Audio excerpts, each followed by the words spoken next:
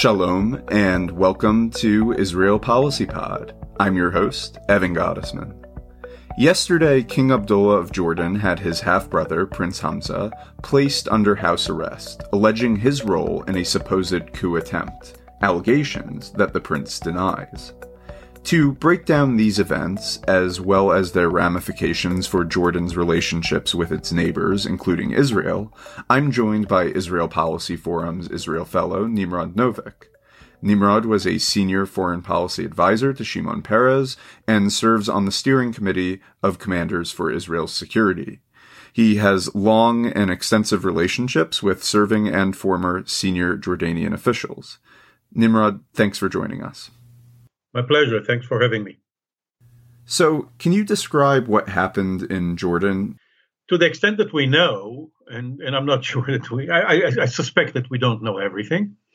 What happened was that the security establishment in Jordan, military and intelligence, arrested over a dozen individuals who are associated in one way or another with Prince Hamza, alleging that they have conspired to undermine national security, which generally translates into trying to produce a coup. Prince Hamza managed, before his communication channels were cut off, managed to sneak to the West a 5-minute recording where he alleged a different story, obviously that he had nothing to do with conspiring, and that the only thing that he's guilty of is expressing unpleasant remarks about the situation in Jordan, in terms of the economy, the health system, but most sensitive in terms of what he described is widespread corruption, nepotism, and ineffective governance. Since then, there were hints by the Jordanian authorities that some foreign governments have been involved in that alleged plot, which triggered a wave of supportive statements from all the would-be suspects, Saudi Arabia, UAE, Egypt, Bahrain, Turkey, including Iran. Iran, of course, was the one that accused Israel of triggering the plot. But other than that, all that we know is that probably under 20 individuals are under arrest, and Prince Hamza is under house arrest. Can you tell us a little bit about Prince Hamza? What is his relationship with King Abdullah, and why did the king previously withdraw Hamza's status as crown prince? Hamza was not the senior, but the favorite son of the late King Hussein. By the time of King Hussein's passing, he was far too young to be entrusted with the kingdom. So it was Abdullah whom King Hussein anointed 2 weeks before his passing as his successor, as crown prince. It took Abdullah, the king now, it took him about 5 years to solidify his position in the Jordanian establishment. And once he had enough confidence in his position, he removed Hamza from the succession. And a few years later, did what most kings do, and that is appointed his son as crown prince. He stripped Prince Hamza of all his responsibilities, alleging that he's making him free to do important stuff. Hamza has emerged as a very articulate and popular figure on the Jordanian street. And when the situation in Jordan grew from bad to worse in terms of the economy and in terms of regime control over the media, civil rights, and all that, his popularity grew further. And particularly, and that probably was the most alarming feature of his political presence, he became popular with the tribes, with the Bedouin tribes, who have long been the primary power base of the Hashemite family. So it sounds like there were the seeds of a strained relationship even before this most recent series of events. None of it was visible, at least to the foreign eye. And I suspect that even internally, Hamza was sufficiently careful and Abdallah was sufficiently confident and self-reserved not to give expression to any of this. But there was a moment in 1999 where something even more dramatic happened, and to this very day, with no such ramifications. In '99, King Abdullah came from on his deathbed, came to the kingdom and removed King Hussein. King Hussein, I'm sorry, and removed his successor since 1965, his brother, Prince Hassan, and named Abdullah as a successor. Jordanians were stunned, and so was the observing world. I must confess that some of us were not. In 1988, 11 years before that eventuality took place, Abdullah, then student in, Georgetown University, asked Shimon Peres to send somebody to open a channel. And I was sent to talk to him, and we had lengthy conversations, during which he sent a message to Peres that his father considers him the eventual successor, and he's prepping him for the job, taking him to international summits, Arab League summits, bringing him to meetings with foreign leaders so that he will start learning the tools of the trade, of diplomacy, international diplomacy. From time to time, his uncle, the crown prince then, would get mad, and he and daddy would decide to lower the profile of his involvement. But as early as '88, he conveyed a formal message to Israel that we should take him seriously. He's on his way to becoming a successor. And he did that, and King Hussein did that, and Abdallah became king. And Crown Prince then Hassan withdrew to his corner, kept on doing important things on social issues, education, and so on. And there was no indication that he was trying or conspiring to take revenge. Interesting. So it seems like there is, I don't want to say precedent for this sort of thing, but we've seen something like this play out before, perhaps in a different way, though. I want to take a moment now to talk about the other individuals who were arrested. You mentioned at the beginning that it was over a dozen people. Who are some of these people, and what are their relationships with the king and with Prince Hamza? The only ones whose names have been mentioned, publicly or privately thus far, are Hassan bin Zayed, who is a second cousin of the king, and Bassem Awadallah, who has been very, very close to King Abdullah, He was chief of the royal court. He was minister of finance. And then he retired to business.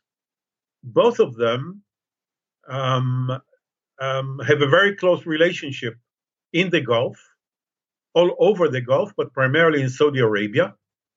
And that probably gave rise to the speculation that foreign governments were involved in this.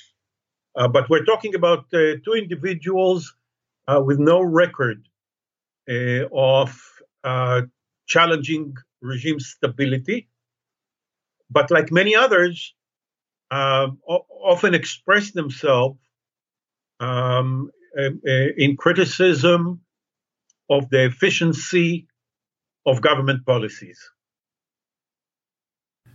Right. We've seen that charge of conspiring with foreign powers leveraged by some of the people involved in this situation. Foreign Minister Ayman al-Safadi has accused Prince Hamza of doing just that. And, you know, that sort of allegation seems to be kind of standard fare when you have events like this take place in non-democratic countries. Do we know if in this case there's any veracity to these charges of conspiring with foreign powers? First, I obviously agree with you. The first thing that you do is blame foreign agents for any domestic instability. The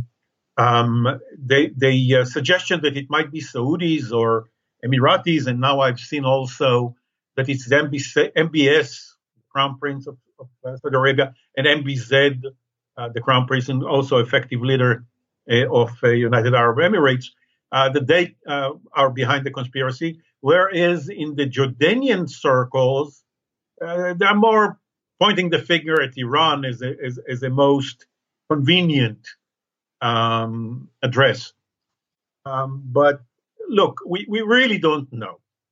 But when you look at what has transpired, and you see that there wasn't a single, at least to the extent that we know, not a single senior military figure arrested or involved, to suspect that somebody was really plotting a coup d'etat and to take over the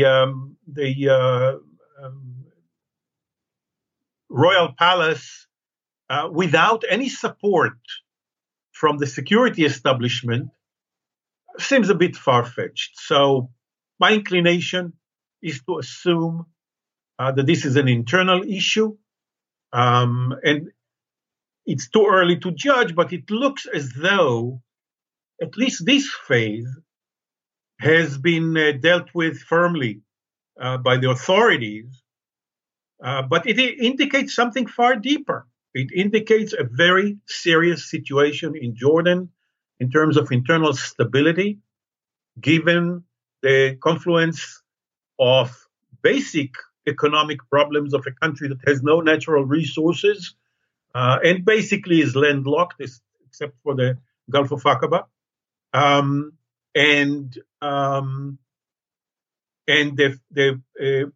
Whereas it managed fairly well the first two waves of the corona pandemic, the third one hit it very, very hard. And the reaction of the regime in terms of further curtailing civil rights, freedom of expression, and so on, created a pressure cooker that is really steaming hard. Of course, this isn't happening in a vacuum, and on the Israel side of things, this incident seems like it could not have come at a worse time. This is all taking place against the backdrop of a period of really strained relations between Israel and Jordan. Ties have faced stress over a number of issues, including the water issue, but I think most notably the status of Jerusalem. Jordan recently registered a complaint with the Israeli government over a recent rise or uptick in Jewish visitors to the Temple Mount. and aides to Prime Minister Netanyahu have cast aspersions against Jordan's viability, some allegedly referring to it as a country in decline, which I have to say, as an aside, is consistent with what I heard from Israelis when we were doing research with our colleague Shira Efron for our viable options study in terms of attitudes from some people in the government about Jordan. So, taking all of that together, how does such a threat to Jordan's stability impact its relationship with Israel? Well, nothing focuses the mind like the hanging noose. Jordanian stability has been taken for granted for far too long by Israeli politicians and by those who whisper on their ears, all with the exception of the defense establishment. Our defense establishment is doing everything it can to persuade politicians that Jordan's stability is in Israeli strategic interest, that were it not for Jordan, we would not have met Iran and its proxies 350 kilometers east of the Jordan River. On Jordan's border with Iraq, our Air Force would not have had the same freedom of maneuver when going after Iranian targets and its proxies in Syria. That the strategic depth that Jordan provides Israel, that a stable Jordan provides Israel, is indispensable. Yet we find several streams in Israeli politics about Jordan. One stream that, as you said, you encountered in the Prime Minister's office itself, not necessarily the Prime Minister himself, are those who still entertain the hope that one day the Palestinian issue will be resolved in Jordan and not in the West Bank. The old Jordan is Palestine notion is still alive and in high circles here. A second stream are those who are totally ignorant of our security interest in Jordan's viability and stability, and they really don't look around close enough to see how Iranian proxies show up on our doorstep, on our borders in Syria, an effort to do the same in Gaza, and God forbid if the kingdom is destabilized and something like this happens to our east as well.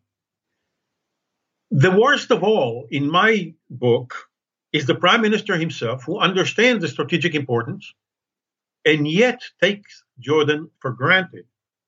And the sequence of events in which he exhibited that attitude goes back years, time after time, from his previous tenure as Prime Minister, when he authorized the attempted assassination of the Hamas leader Khaled Mash'al on Jordanian soil, which, of course, not of course, but went wrong and got the kingdom up in arms on how dare we do that on their soil, all the way to his refusing to do what all previous prime ministers have done, and that is increase the water quantity for Jordan, which suffers from shortage that in and of itself can destabilize the situation in primarily in the urban areas of Amman and other cities. The insensitivity to Jordan's role as the custodian of the Temple Mount, Haram Sharif, as an element in regime legitimacy, which is enshrined in the peace treaty signed between Hussein and Rabin. The insensitivity to Jordan's role and to the status quo on the mountain all demonstrate lack of sensitivity to the need to invest in Jordan's stability. So maybe the only indication of perhaps some wakening up is the silence on the Israeli side in terms of reacting to these events, silence that is comprehensive, with the exception of one statement by the Minister of Defense, Benny Gantz, that said that this is an internal situation and Jordan is an important strategic partner to Israel.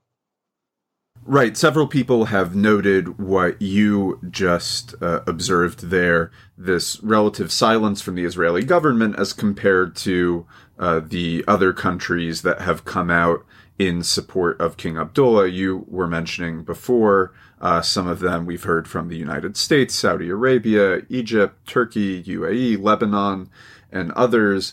I have to imagine that given Israel's unique posture vis-a-vis Jordan and the Arab countries writ large and the scale of the anti-normalization movement in Jordan, maybe Israel being too loud on this issue might not be so welcome.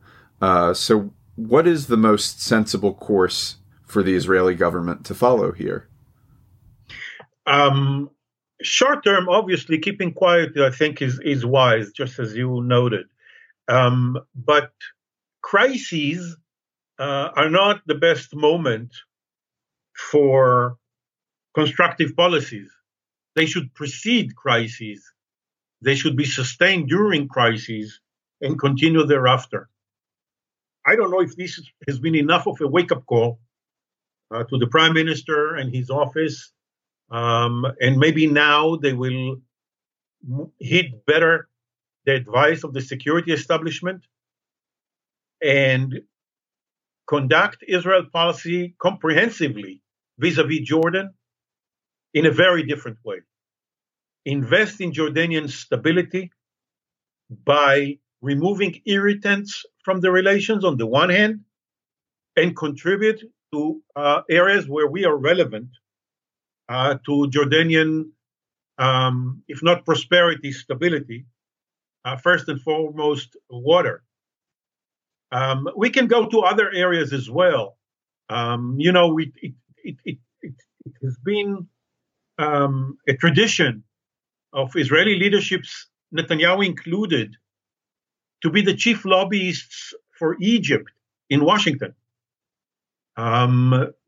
Whenever there was a sense that Washington policy vis-a-vis Egypt may affect regime stability, Jerusalem was there to try and explain.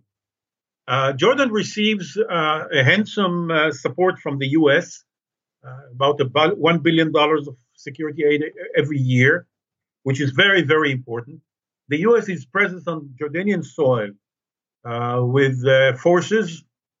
Jordan is a main ally of the United States in fighting all the way back to ISIS and Al-Qaeda even, and certainly the situation in Iraq and Syria. Israel should be the chief lobbyist for Jordan worldwide. Israel should provide much more water for Jordan. We are a water-rich country. Our leadership was wise enough to establish desalination plants, and therefore we can afford it. We should demonstrate to Jordanians some of the fruits of peace by investments, encouraging investments in Jordan, which we do not do. I believe that there should be an Israeli task force, interagency, that is dedicated to structuring a policy and executing it that contributes to Jordanian stability and Jordan-Israel relations. Well, this is a developing situation, and I'm sure that there will be more information to follow that will shape our understanding of it. Nimrod, thank you for taking the time to share your insights and expertise with us. My pleasure.